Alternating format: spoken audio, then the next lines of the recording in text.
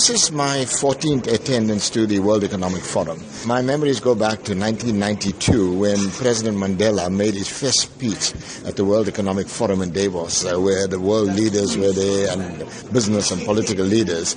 And he credited his moving away from nationalization of mines was largely because of his interaction with the business community. And this is what happens with this World Economic Forum. We actually interact with business leaders, political leaders, where we can talk openly about the problems facing Africa.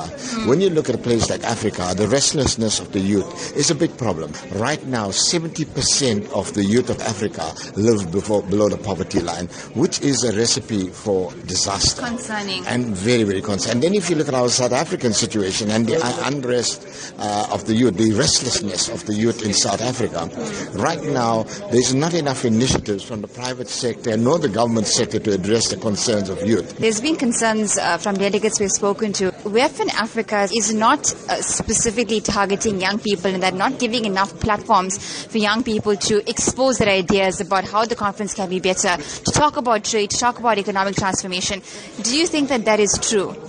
I share their concerns. My recommendations as a member of WEF is that they should actually invite youth organizations. There are a lot of other organizations here involved in the WEF, and I think there should be a concerted effort to ensure that from every country there is a strong youth representative. We need to hear the voice of youth loud and clear. Do you think that the messages and resolutions from WEF in Africa will actually reach people, South Africans, and grassroots level? Do you think it will benefit them in any way?